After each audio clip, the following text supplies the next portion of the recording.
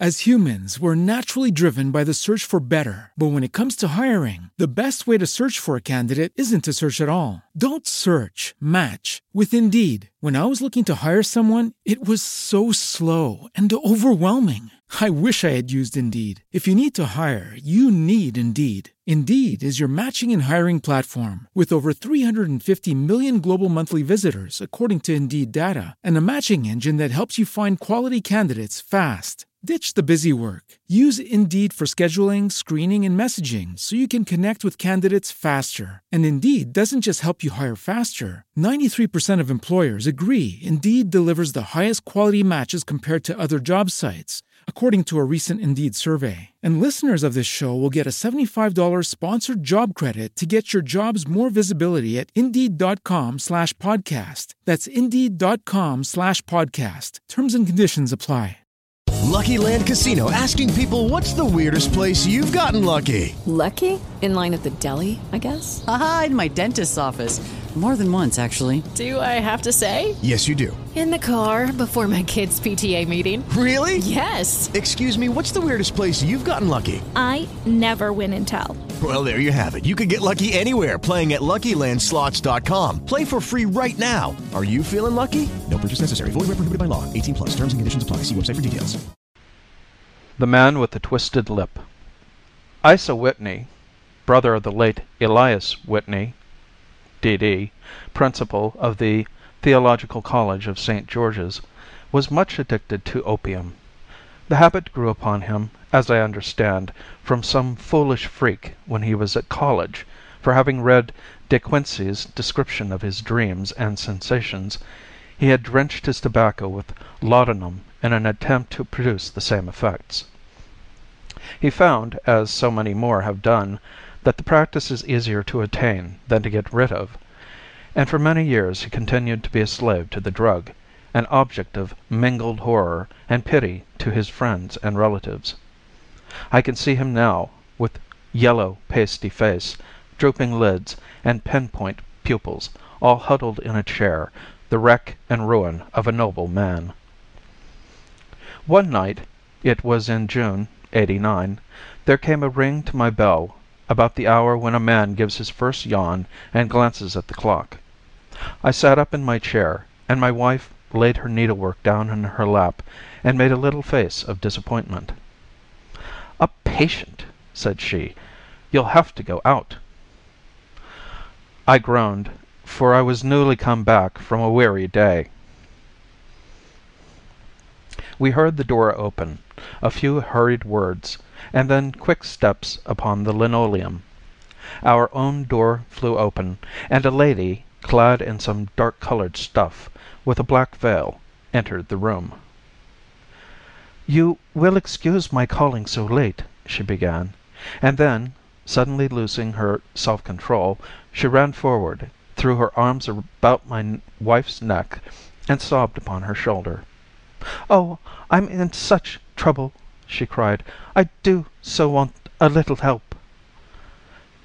"Why," said my wife, pulling up her veil, "it is Kate Whitney." "How you startled me, Kate. I had not an idea who you were when you came in." "I didn't know what to do, so I came straight to you." That was always the way. Folk who were in grief came to my wife like birds to a lighthouse.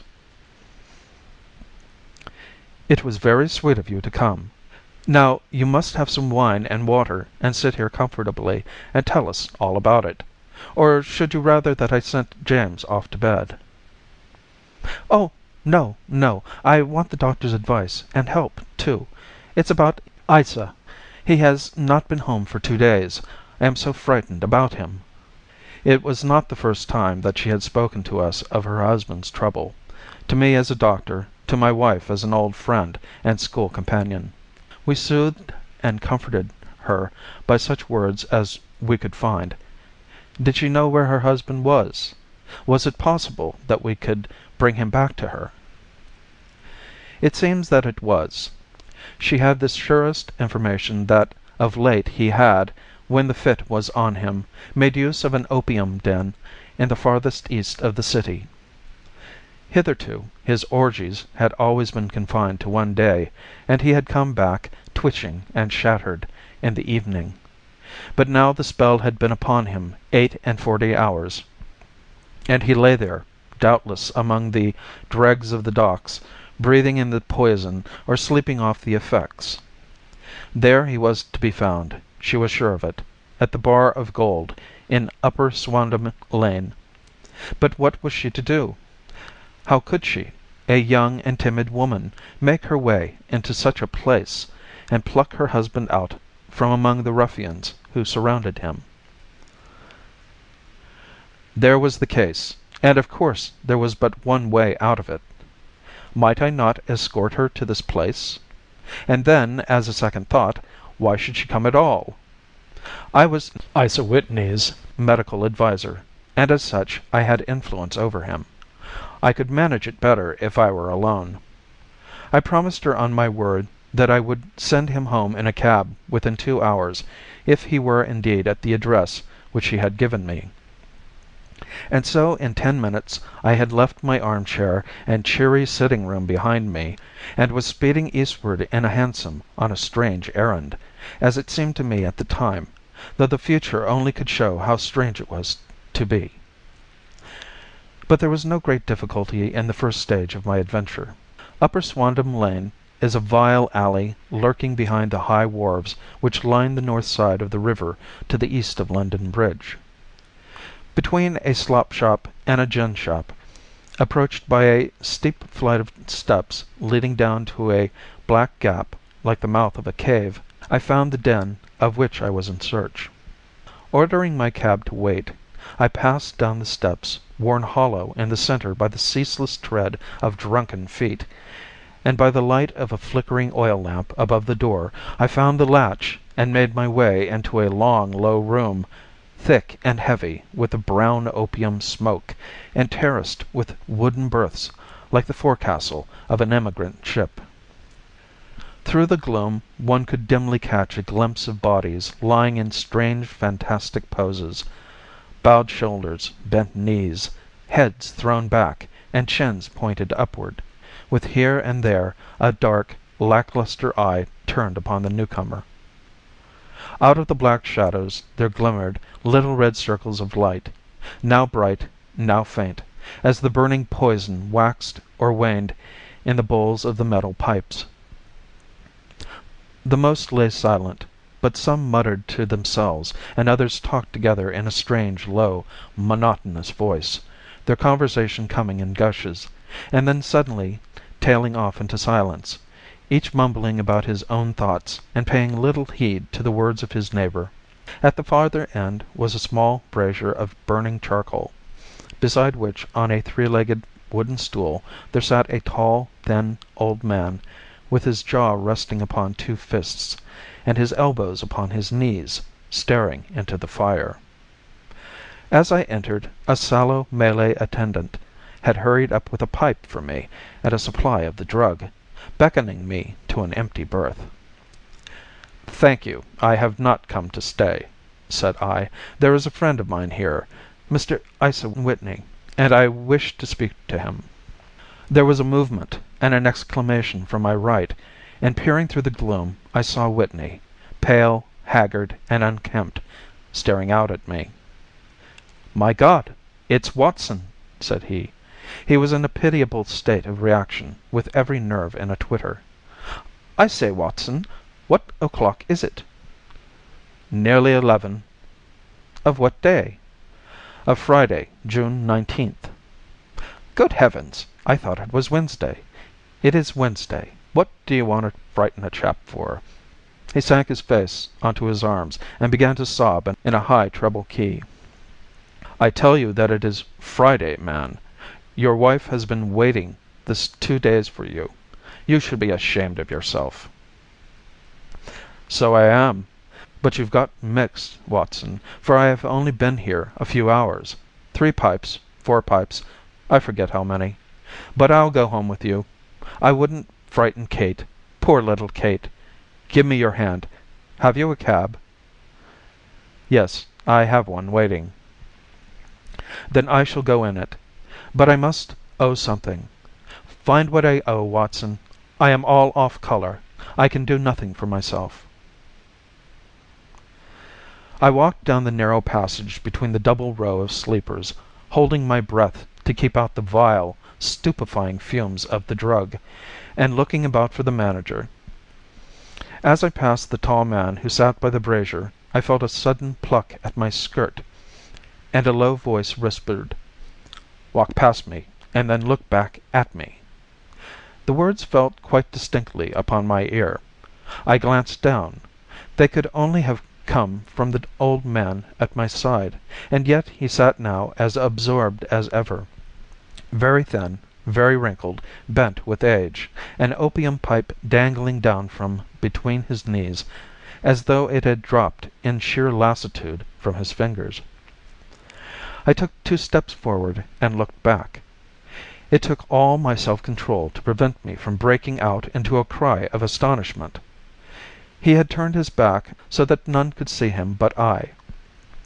His form had filled out, his wrinkles were gone, the dull eyes had regained their fire, and there, sitting by the fire and grinning at my surprise, was none other than Sherlock Holmes. He made a slight motion to me to approach him, and instantly, as he turned his face half round to the company once more, subsided into a doddering, loose-lipped senility. "Holmes," I whispered, "what on earth are you doing in this den?" "As low as you can," he answered. "I have excellent ears. If you would have the great kindness to get rid of that sottish friend of yours, I should be exceedingly glad to have a little talk with you." "I have a cab outside." "Then pray send him home in it. You may safely trust him, for he appears to be too limp to get into any mischief. I should recommend you also to send a note by the cabman to your wife to say that you have thrown in your lot with me. If you will wait outside, I shall be with you in 5 minutes." It was difficult to refuse any of Sherlock Holmes' requests, for they were always so exceedingly definite, and put forward with such a quiet air of mastery. I felt, however, that when Whitney was once confined in the cab my mission was practically accomplished, and for the rest I could not wish anything better than to be associated with my friend in one of those singular adventures which were the normal condition of his existence. In a few minutes I had written my note, paid Whitney's bill, led him out to the cab, and seen him driven through the darkness. In a very short time a decrepit figure had emerged from the opium den, and I was walking down the street with Sherlock Holmes. For 2 streets he shuffled along with a bent back and an uncertain foot. Then, glancing quickly round, he straightened himself out and burst into a hearty fit of laughter. "Ha, ha, ha! I suppose, Watson," said he, "that you imagine that I have added opium smoking to cocaine injections, and all the other little weaknesses on which you have favored me with your medical views." "I was certainly surprised to find you there." "But not more so than I to find you." "I came to find a friend." "And I to find an enemy." "An enemy?" "Yes, one of my natural enemies, or shall I say, my natural prey. Briefly, Watson, I am in the midst of a very remarkable inquiry, and I have hoped to find a clue in the incoherent ramblings of these sots, as I have done before now.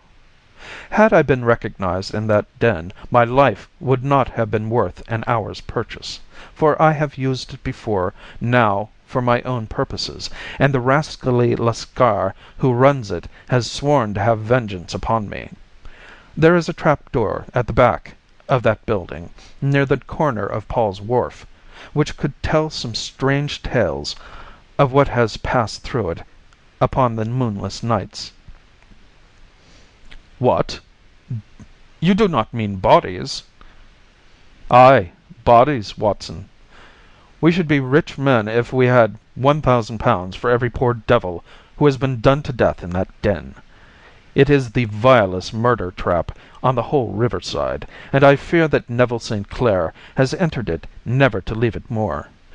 But our trap should be here." He put his two forefingers between his teeth and whistled shrilly, a signal which was answered by a similar whistle from the distance, followed shortly by the rattle of wheels and the clink of horses' hoofs. "Now, Watson," said Holmes, as a tall dog cart dashed up through the gloom, throwing out two golden tunnels of yellow light from its side lanterns, "you'll come with me, won't you?" "If I can be of use." "Oh, a trusty comrade is always of use, and a chronicler still more so. My room at the Cedars is a double-bedded one." "The Cedars?" "Yes, that is Mr. St. Clair's house. I am staying there while I conduct the inquiry." "Where is it, then?" "Near Lee, in Kent. We have a 7-mile drive before us." "But I am all in the dark." "Of course you are. You'll know about it presently. Jump up here. All right, John. We shall not need you. Here's half-a-crown. Look out for me tomorrow, about 11. Give her head. So long, then." He flicked the horse with his whip, and we dashed away through the endless succession of sombre and deserted streets, which widened gradually until we were flying across a broad balustraded bridge, with the murky river flowing sluggishly beneath us.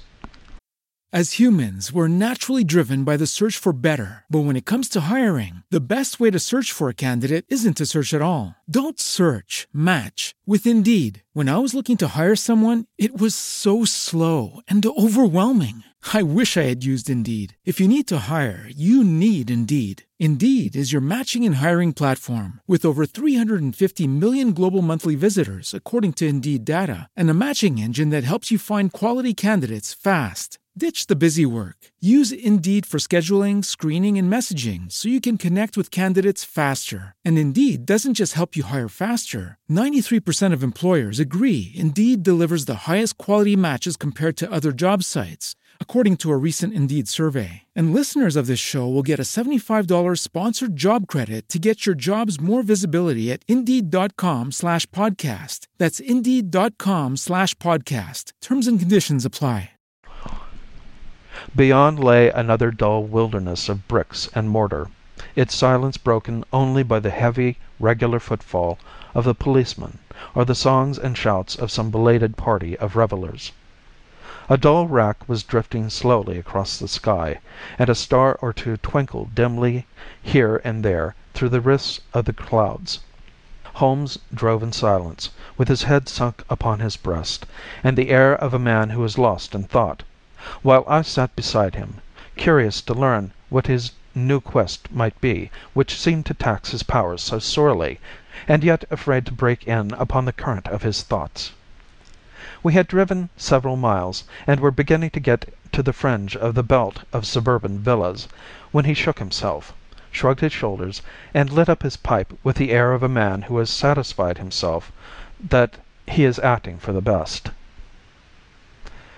"You have a grand gift of silence, Watson," said he. "It makes you quite invaluable as a companion. 'Pon my word, it is a great thing for me to have some one to talk to, for my own thoughts are not over pleasant. I was wondering what I should say to this dear little woman to night when she meets me at the door." "You forget that I know nothing about it." "I shall just have time to tell you the facts of the case before we get to Lee. It seems absurdly simple, and yet, somehow, I can get nothing to go upon. There's plenty of thread, no doubt, but I can't get the end of it into my hand. Now, I'll state the case clearly and concisely to you, Watson, and maybe you can see a spark where all is dark to me." "Proceed, then." "Some years ago, to be definite, in May, 1884, there came to Lee a gentleman, Neville St. Clair by name, who appeared to have plenty of money. He took a large villa, laid out the grounds very nicely, and lived generally in good style. By degrees he made friends in the neighborhood, and in 1887 he married the daughter of a local brewer, by whom he now has 2 children. He had no occupation, but was interested in several companies, and went into town as a rule in the morning, returning by the 5:14 from Cannon Street every night. Mr. St. Clair is now 37 years of age, is a man of temperate habits, a good husband, a very affectionate father, and a man who is popular with all who know him. I may add that his whole debts at the present moment, as far as we have been able to ascertain, amount to £88 10s, while he has £220 standing to his credit in the Capital and Counties Bank. There is no reason, therefore, to think that money troubles have been weighing upon his mind. Last Monday Mr. Neville St. Clair went into town rather earlier than usual, remarking before he started that he had 2 important commissions to perform, and that he would bring his little boy home a box of bricks.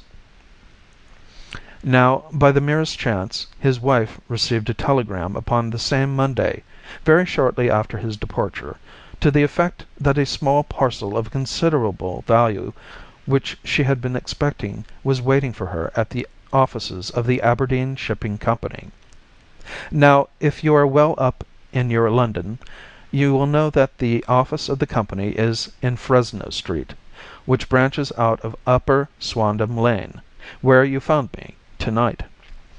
Mrs. St. Clair had her lunch, started for the city, did some shopping, proceeded to the company's office, got her packet, and found herself at exactly 4:35 walking through Swandam Lane on her way back to the station. Have you followed me so far? It is very clear. If you remember, Monday was an exceedingly hot day, and Mrs. St. Clair walked slowly, glancing about in the hope of seeing a cab, as she did not like the neighborhood in which she found herself. While she was walking in this way down Swandam Lane, she suddenly heard an ejaculation or cry, and was struck cold to see her husband looking down at her, and, as it seemed to her, beckoning to her from a second-floor window. The window was open, and she distinctly saw his face, which she describes as being terribly agitated. He waved his hands frantically to her, and then vanished from the window so suddenly that it seemed to her that he had been plucked back by some irresistible force from behind. One singular point which struck her quick feminine eye was that although he wore some dark coat, such as he had started to town in, he had on neither collar nor necktie. Convinced that something was amiss with him, she rushed down the steps, for the house was none other than the opium den in which you found me tonight, and running through the front room she attempted to ascend the stairs which led to the first floor. At the foot of the stairs, however, she met this Lascar scoundrel of whom I have spoken, who thrust her back, and, aided by a Dane, who acts as assistant there, pushed her out into the street. Filled with the most maddening doubts and fears, she rushed down the lane, and by rare good fortune met in Fresno Street a number of constables with an inspector, all on their way to their beat. The inspector and 2 men accompanied her back, and in spite of the continued resistance of the proprietor, they made their way to the room in which Mr. St. Clair had last been seen. There was no sign of him there. In fact, in the whole of that floor there was no one to be found save a crippled wretch of hideous aspect, who, it seems, made his home there. Both he and the Lascar stoutly swore that no one else had been in the front room during the afternoon. So determined was their denial that the inspector was staggered, and had almost come to believe that Mrs. St. Clair had been deluded when, with a cry, she sprang at a small deal box which lay upon the table and tore the lid from it. Out there fell a cascade of children's bricks. It was the toy which he had promised to bring home. This discovery, and the evident confusion which the cripple showed, made the inspector realize that the matter was serious. The rooms were carefully examined, and results all pointed to an abominable crime. The front room was plainly furnished as a sitting room and led into a small bedroom, which looked out upon the back of one of the wharves.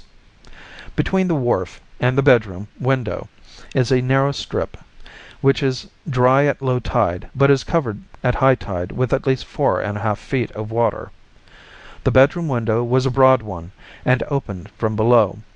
On examination, traces of blood were to be seen upon the window sill, and several scattered drops were visible upon the wooden floor of the bedroom.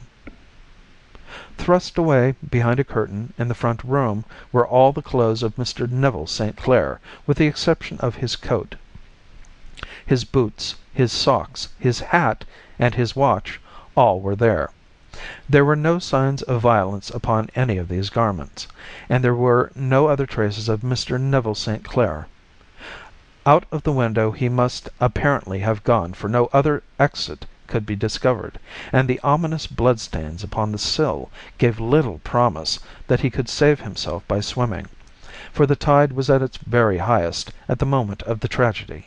And now, as the villains who seemed to be immediately implicated in the matter. The Lascar was known to be a man of the vilest antecedents, but as, by Mrs. St. Clair's story, he was known to have been at the foot of the stair within a very few seconds of her husband's appearance at the window, he could hardly have been more than an accessory to the crime. His defense was one of absolute ignorance, and he protested that he had no knowledge as to the doings of Hugh Boone, his lodger, and that he could not account in any way for the presence of the missing gentleman's clothes. So much for the Lascar manager. Now for the sinister cripple who lives upon the second floor of the opium den, and who was certainly the last human being whose eyes rested upon Neville St. Clair. His name is Hugh Boone, and his hideous face is one which is familiar to every man who goes much to the city. He is a professional beggar, though in order to avoid the police regulations he pretends to a small trade in wax vestas.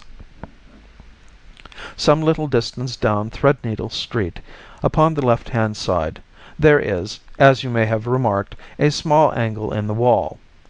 Here it is that this creature takes his daily seat, cross-legged, with his tiny stock of matches on his lap, and as he is a piteous spectacle, a small rain of charity descends into the greasy leather cap which lies upon the pavement beside him.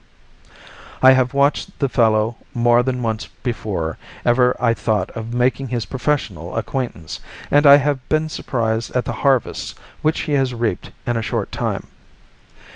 His appearance, you see, is so remarkable that no one can pass him without observing him.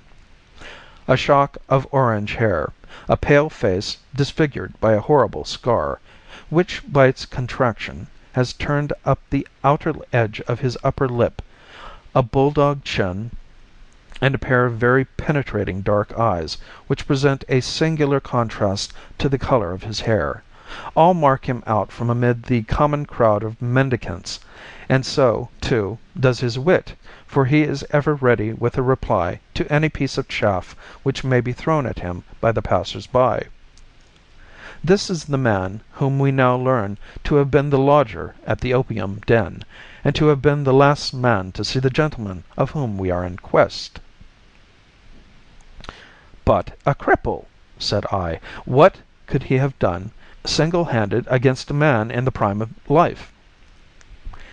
"He is a cripple in the sense that he walks with a limp, but in other respects he appears to be a powerful and well-nurtured man. Surely your medical experience would tell you, Watson, that weakness in one limb is often compensated for by exceptional strength in the others." "Pray continue your narrative." "Mrs. St. Clair had fainted at the sight of the blood upon the window, and she was escorted home in a cab by the police, as her presence could be of no help to them in their investigations. Inspector Borton, who had charge of the case, made a very careful examination of the premises, but without finding anything which threw any light upon the matter. One mistake had been made in not arresting Boone instantly, as he was allowed some few minutes during which he might have communicated with his friend the Lascar, but this fault was soon remedied, and he was seized and searched without anything being found which could incriminate him. There were, it is true, some bloodstains upon his right shirt sleeve, but he pointed to his ring finger, which had been cut near the nail, and explained that the bleeding came from there, adding that he had been to the window not long before, and that the stains which had been observed there came doubtless from the same source. He denied strenuously having ever seen Mr. Neville St. Clair, and swore that the presence of the clothes in his room was as much a mystery to him as to the police. As to Mrs. St. Clair's assertion that she had actually seen her husband at the window, he declared that she must have been either mad or dreaming. He was removed, loudly protesting, to the police station, while the inspector remained upon the premises in the hope that the ebbing tide might afford some fresh clue. And it did, though they hardly found upon the mud bank what they had feared to find. It was Neville St. Clair's coat, and not Neville St. Clair, which lay uncovered as the tide receded. And what do you think they found in the pockets?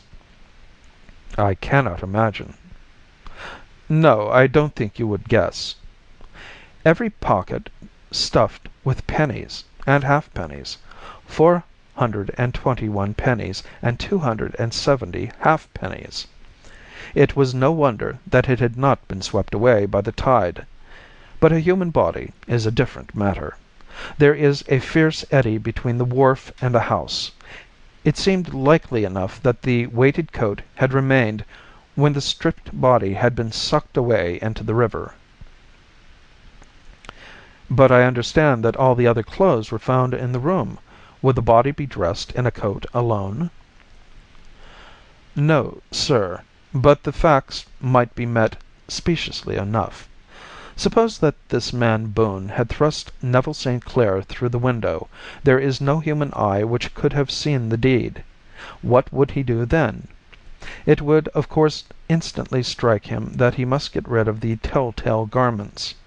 He would seize the coat then, and be in the act of throwing it out, when it would occur to him that it would swim and not sink.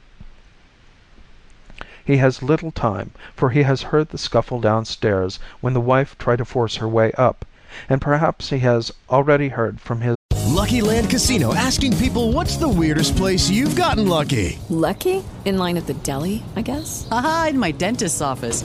More than once, actually. Do I have to say? Yes, you do. In the car before my kids' PTA meeting. Really? Yes. Excuse me, what's the weirdest place you've gotten lucky? I never win and tell. Well, there you have it. You can get lucky anywhere, playing at LuckyLandSlots.com. Play for free right now. Are you feeling lucky? No purchase necessary. Void where prohibited by law. 18+. Terms and conditions apply. See website for details. Okay, round two. Name something that's not boring. A laundry? Ooh, a book club. Computer solitaire, huh? Ah, oh, sorry, we were looking for Chumba Casino. That's right, ChumbaCasino.com has over 100 casino-style games. Join today and play for free for your chance to redeem some serious prizes. ChumbaCasino.com. No purchase necessary. Void where prohibited by law. 18+. Terms and conditions apply. See website for details. Lascar confederate that the police are hurrying up the street. There is not an instant to be lost. He rushes to some secret hoard, where he has accumulated the fruits of his beggary, and he stuffs all the coins upon which he can lay his hands into the pockets to make sure of the coat's sinking. He throws it out, and would have done the same with the other garments had he not heard the rush of steps below, and only just had time to close the window when the police appeared. It certainly sounds feasible. Well, we will take it as a working hypothesis, for want of a better. Boone, as I have told you, was arrested and taken to the station, but it could not be shown that there had ever before been anything against him. He had for years been known as a professional beggar, but his life appeared to have been a very quiet and innocent one. There the matter stands at present, and the questions which have to be solved: what Neville St. Clair was doing in the opium den, what happened to him when there, where is he now, and what Hugh Boone has to do with his disappearance, are all as far from a solution as ever. I confess that I cannot recall any case within my experience which looked at the first glance so simple, and yet which presented such difficulties. While Sherlock Holmes had been detailing this singular series of events, we had been whirling through the outskirts of the great town until the last straggling houses had been left behind, and we rattled along with a country hedge upon either side of us. Just as he finished, however, we drove through two scattered villages where a few lights still glimmered in the windows. "We are on the outskirts of Lee," said my companion. "We have touched on 3 English counties in our short drive, starting in Middlesex, passing over an angle of Surrey, and ending in Kent. See that light among the trees? That is the Cedars, and beside that lamp sits a woman whose anxious ears have already, I have little doubt, caught the clink of our horses' feet." "But why are you not conducting the case from Baker Street?" I asked. "Because there are many inquiries which must be made out here. Mrs. St. Clair has most kindly put 2 rooms at my disposal, and you may rest assured that she will have nothing but a welcome for my friend and colleague. I hate to meet her, Watson, when I have no news of her husband. Here we are. Whoa, there, whoa!"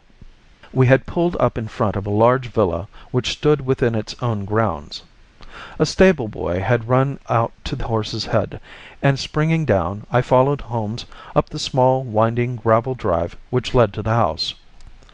As we approached, the door flew open, and a little blonde woman stood in the opening, clad in some sort of light mousseline de soie, with a touch of fluffy pink chiffon at her neck and wrists.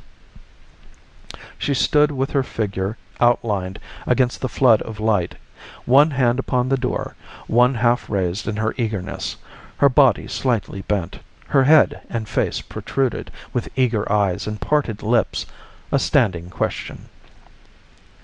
"Well?" she cried. "Well?" And then, seeing that there were 2 of us, she gave a cry of hope which sank into a groan as she saw that my companion shook his head and shrugged his shoulders. "No good news?" "None." "No bad?" "No." "Thank God for that. But come in. You must be weary, for you have had a long day. This is my friend, Dr. Watson.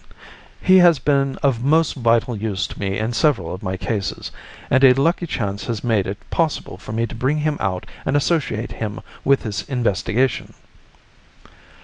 "I am delighted to see you," said she, pressing my hand warmly.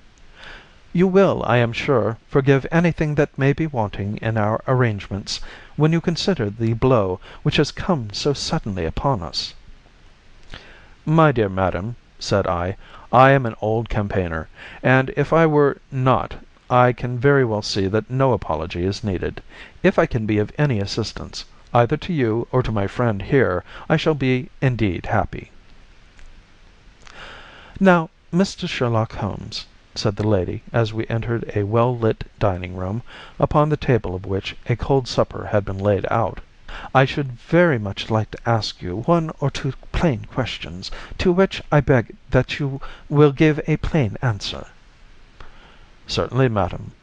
"Do not trouble about my feelings. I am not hysterical, nor given to fainting. I simply wish to hear your real opinion." "Upon what point?"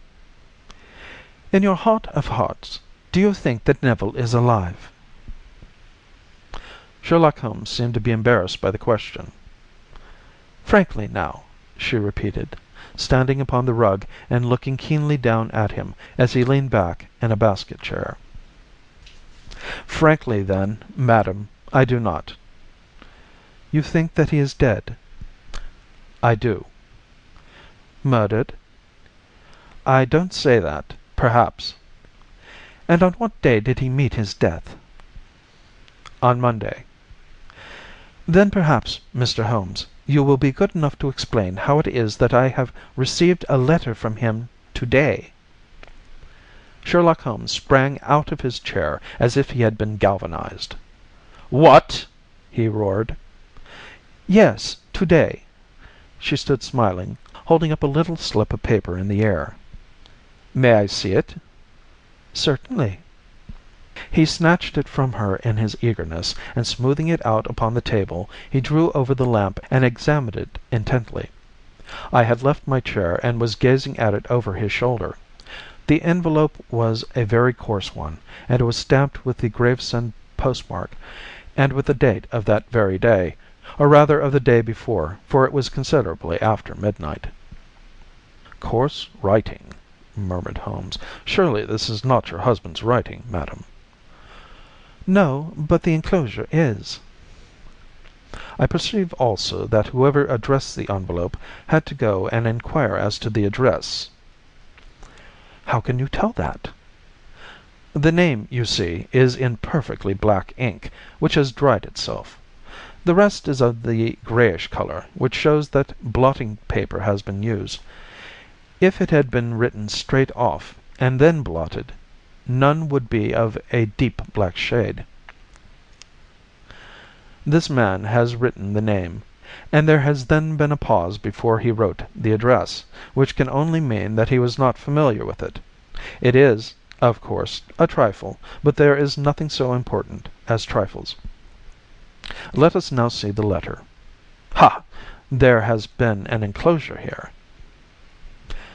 "Yes, there was a ring, his signet ring." "And you are sure that this is your husband's hand?" "One of his hands." "One?" "His hand when he wrote hurriedly. It is very unlike his usual writing, and yet I know it well." "Dearest, do not be frightened. All will come well. There is a huge error which it may take some little time to rectify. Wait in patience. Neville." Written in pencil upon the fly leaf of a book, octavo size, no watermark. Hum. Posted to-day in Gravesend by a man with a dirty thumb. Ha! And the flap has been gummed, if I am not very much in error, by a person who had been chewing tobacco. And you have no doubt that it is your husband's hand, madam?" "None. Neville wrote those words." "And they were posted to-day at Gravesend. Well, Mrs. St. Clair, the clouds lighten, though I should not venture to say that the danger is over." "But he must be alive, Mr. Holmes." "Unless this is a clever forgery to put us on the wrong scent. The ring, after all, proves nothing. It may have been taken from him." "No, no, it is his very own writing." "Very well. It may, however, been written on Monday and only posted to-day." "That is possible." "If so, much may have happened between." "Oh, you must not discourage me, Mr. Holmes. I know that all is well with him. There is so keen a sympathy between us that I should know if evil came upon him. On the very day that I saw him last, he cut himself in the bedroom, and yet I in the dining room rushed upstairs instantly with the utmost certainty that something had happened. Do you think that I would respond to such a trifle and yet be ignorant of his death?" "I have seen too much not to know that the impression of a woman may be more valuable than the conclusion of an analytical reasoner. And in this letter you certainly have a very strong piece of evidence to corroborate your view. But if your husband is alive and able to write letters, why should he remain away from you?" "I cannot imagine. It is unthinkable." "And on Monday he made no remarks before leaving you?" "No." "And you were surprised to see him in Swandam Lane?" "Very much so." "Was the window open?" "Yes." "Then he might have called to you?" "He might." "He only, as I understood, gave an inarticulate cry?" "Yes." "A call for help, you thought?" "Yes, he waved his hands." but it might have been a cry of surprise. Astonishment at the unexpected sight of you might cause him to throw up his hands." "It is possible." "And you thought he was pulled back?" "He disappeared so suddenly." "He might have leapt back. You did not see anyone else in the room?" "No, but this horrible man confessed to having been there, and the Lascar was at the foot of the stairs." "Quite so. Your husband, as far as you could see, had his ordinary clothes on." "But without his collar or tie. I distinctly saw his bare throat." "Had he ever spoken of Swandam Lane?" "Never." "Had he ever shown any signs of having taken opium?" "Never." "Thank you, Mrs. St. Clair. Those are the principal points about which I wish to be absolutely clear. We shall now have a little supper and then retire, for we may have a very busy day to-morrow." A large and comfortable double-bedded room had been placed at our disposal, and I was quickly between the sheets, for I was weary after my night of adventure. Sherlock Holmes was a man, however, who, when he had an unsolved problem upon his mind, would go for days, and even for a week, without rest, turning it over, rearranging his facts, looking at it from every point of view until he had either fathomed it or convinced himself that his data were insufficient. It was soon evident to me that he was now preparing for an all-night sitting. He took off his coat and waistcoat, and put on a large blue dressing gown, and then wandered about the room collecting pillows from his bed and cushions from the sofa and armchairs. With these he constructed a sort of Eastern divan, upon which he perched himself cross-legged, with an ounce of shag tobacco and a box of matches laid out in front of him. In the dim light of the lamp I saw him sitting there, an old briar pipe between his lips, his eyes fixed vacantly upon the corner of the ceiling, the blue smoke curling up from him, silent, motionless, with the light shining upon his strong-set, aquiline features. So he sat as I dropped off to sleep, and so he sat when a sudden ejaculation caused me to wake up, and I found the summer sun shining into the apartment. The pipe was still between his lips, the smoke still curled upward, and the room was full of a dense tobacco haze, but nothing remained of the heap of shag which I had seen upon the previous night.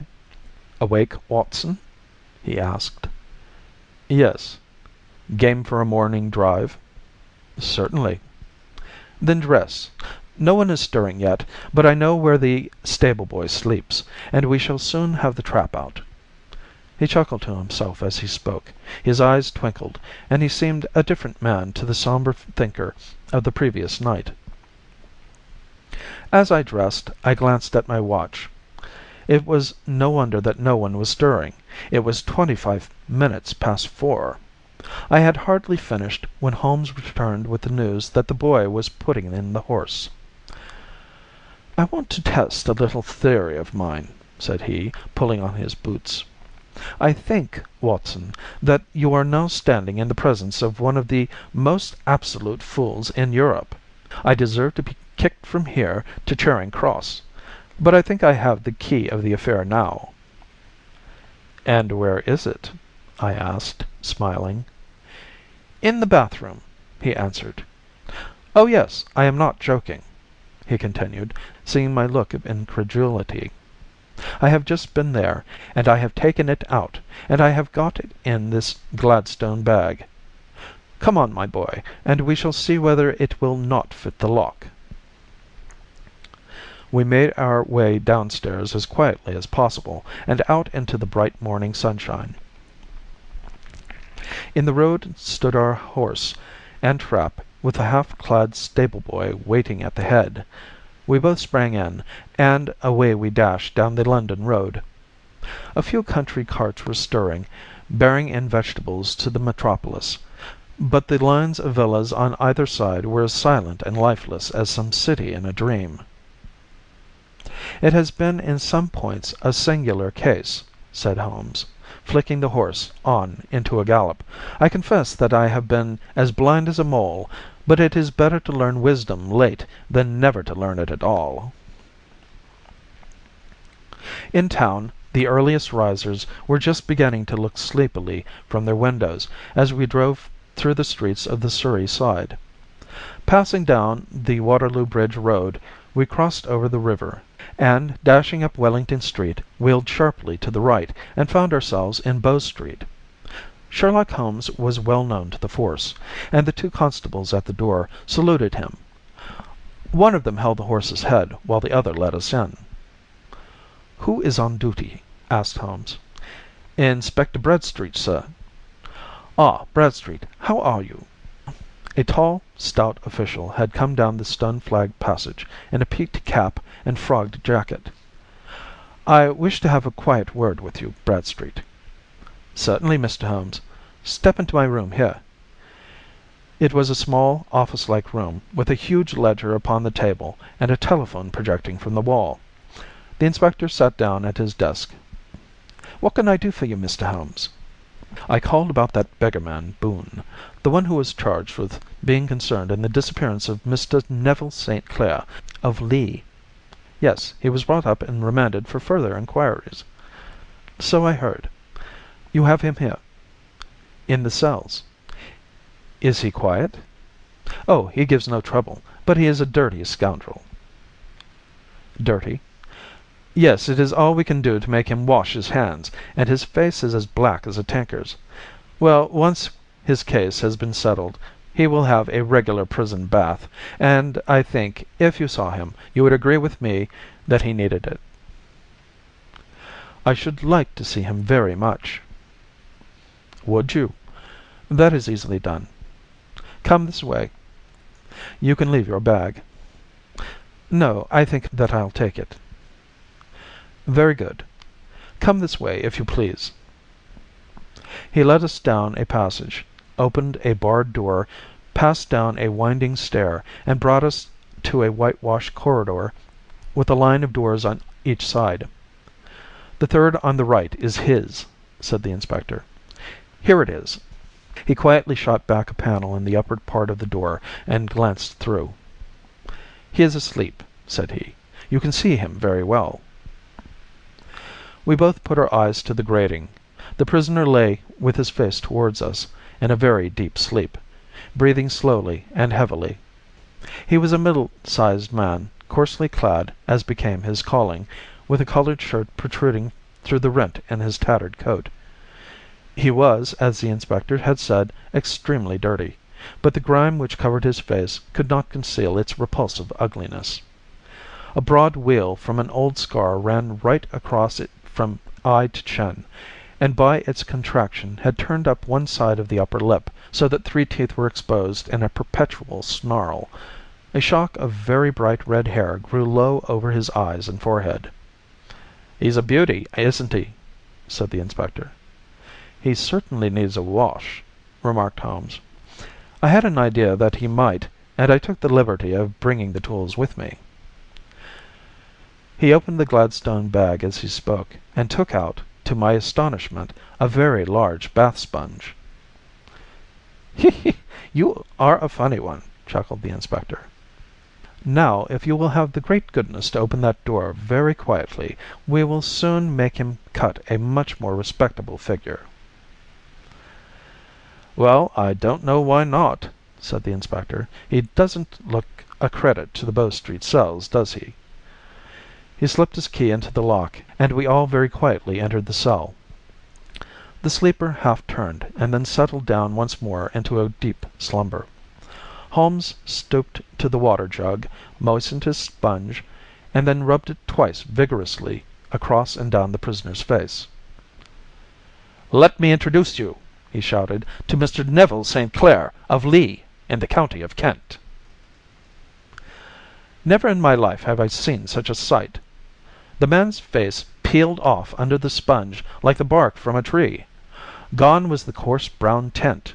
Gone, too, was the horrid scar which had seemed a cross, and the twisted lip which had given the repulsive sneer to the face. A twitch brought away the tangled red hair, and there, sitting up in his bed, was a pale, sad-faced, refined-looking man, black-haired and smooth-skinned, rubbing his eyes and staring about him with sleepy bewilderment. Then suddenly, realizing the exposure, he broke into a scream and threw himself down with his face to the pillow. "Great heavens!" cried the inspector. "It is indeed the missing man. I know him from the photograph." The prisoner turned with the reckless air of a man who abandons himself to his destiny. "Be it so," said he, "and pray what I am charged with?" "With making away with Mr. Neville St. Oh, come, you can't be charged with that unless they make a case of attempted suicide of it," said the inspector with a grin. "Well, I have been 27 years in the force, but this really takes the cake." "If I am Mr. Neville St. Clair, then it is obvious that no crime has been committed and that, therefore, I am illegally detained." "No crime, but a very great error has been committed," said Holmes. "You would have done better to have trusted your wife." "It was not the wife, it was the children," groaned the prisoner. "God help me, I would not have them ashamed of their father. My God, what an exposure! What can I do?" Sherlock Holmes sat down beside him on the couch and patted him kindly on the shoulder. "If you leave it to the court of law to clear the matter up," said he, "of course you can hardly avoid publicity. On the other hand, if you convince the police authorities that there is no possible case against you, I do not know that there is any reason that the details should find their way into the papers. Inspector Bradstreet would, I am sure, make notes upon anything which you might tell us and submit it to the proper authorities. The case would then never go into court at all." "God bless you!" cried the prisoner passionately. "I would have endured imprisonment, aye, even execution, rather than have left my miserable secret as a family blot to my children. You are the first who have ever heard my story. My father was a schoolmaster in Chesterfield, where I received an excellent education. I travelled in my youth, took to the stage, and finally became a reporter of an evening paper in London. One day my editor wished to have a series of articles upon begging in the metropolis, and I volunteered to supply them. There was the point from which all my adventures started. It was only by trying begging as an amateur that I could get the facts upon which to base my articles. When an actor, I had, of course, learned all the secrets of making up, and had been famous in the green room for my skill. I took advantage now of my attainments. I painted my face, and to make myself as pitiable as possible, I made a good scar and fixed one side of my lip in a twist by the aid of a small slip of flesh-colored plaster. Then, with a red head of hair and an appropriate dress, I took my station in the business part of the city, ostensibly as a match seller, but really as a beggar. For 7 hours I plied my trade, and when I returned home in the evening I found to my surprise that I had received no less than 26 shillings 4d. I wrote my articles and thought little more of the matter until, some time later, I backed a bill for a friend and had a writ served upon me for £25. I was at my wits' end where to get the money, but a sudden idea came to me. I begged a fortnight's grace from the creditor, asked for a holiday from my employers, and spent the time in begging in the city under my disguise. In 10 days I had the money and had paid the debt. Well, you can imagine how hard it was to settle down to arduous work at £2 a week, when I knew that I could earn as much in a day by smearing my face with a little paint, laying my cap on the ground, and sitting still. It was a long fight between my pride and the money, but the dollars won at last, and I threw up reporting and sat day after day in the corner which I had first chosen, inspiring pity by my ghastly face, and filling my pockets with coppers. Only one man knew my secret. He was the keeper of a low den in which I used to lodge in Swandam Lane, where I could every morning emerge as a squalid beggar, and in the evenings transform myself into a well-dressed man about town. This fellow, a Lascar, was well paid by me for his rooms, so that I knew that my secret was safe in his possession. Well, very soon I found that I was saving considerable sums of money. I do not mean that any beggar in the streets of London could earn £700 a year, which is less than my average takings, but I had exceptional advantages in my power of making up, and also in a facility of repartee which improved by practice and made me quite a recognized character in the city. All day a stream of pennies, varied by silver, poured in upon me, and it was a very bad day in which I failed to take £2. As I grew richer, I grew more ambitious, took a house in the country, and eventually married, without anyone having a suspicion as to my real occupation. My dear wife knew that I had business in the city. She little knew what. Last Monday I had finished for the day and was dressing in my room above the opium den, when I looked out my window and saw, to my horror and astonishment, that my wife was standing in the street, with her eyes fixed full upon me. I gave a cry of surprise, threw up my arms to cover my face, and, rushing to my confidant, the Lascar, entreated him to prevent anyone from coming up to me. I heard her voice downstairs, but I knew that she could not ascend. Swiftly I threw off my clothes, pulled on those of a beggar, and put on my pigments and wig. Even a wife's eyes could not pierce so completely a disguise. But then it occurred to me that there might be a search in the room, and that the clothes might betray me. I threw open the window, reopening by my violence a small cut which I had inflicted upon myself in the bedroom that morning. Then I seized my coat, which was weighted by the coppers which I had just transferred to it from the leather bag in which I carried my takings. I hurled it out of the window, and it disappeared into the Thames. The other clothes would have followed, but at that moment there was a rush of constables up the stair, and a few minutes after I found, rather, I confess to my relief, that instead of being identified as Mr. Neville St. Clair, I was arrested as his murderer. I do not know that there is anything else for me to explain. I was determined to preserve my disguise as long as possible, and hence my preference for a dirty face. Knowing that my wife would be terribly anxious, I slipped off my ring and confided it to the Lascar at a moment when no constable was watching me, together with a hurried scrawl, telling her that she had no cause to fear. "The note only reached her yesterday," said Holmes. "Good God! What a week she must have spent!" "The police have watched this Lascar," said Inspector Bradstreet, "and I can quite understand that he might find it difficult to post a letter unobserved. Probably he handed it to some sailor customer of his, who forgot all about it for some days." "That was it," said Holmes, nodding approvingly. "I have no doubt of it. But have you never been prosecuted for begging?" "Many times. But what was a fine to me?" "It must stop here, however," said Bradstreet.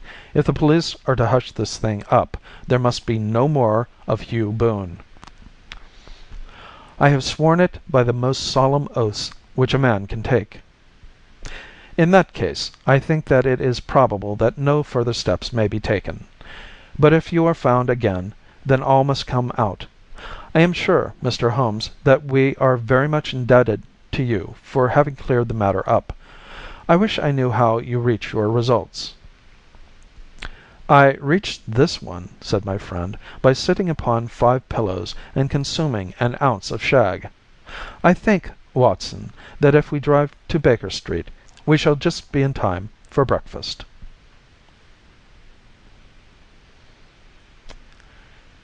End of The Man with the Twisted Lip by Sir Arthur Conan Doyle.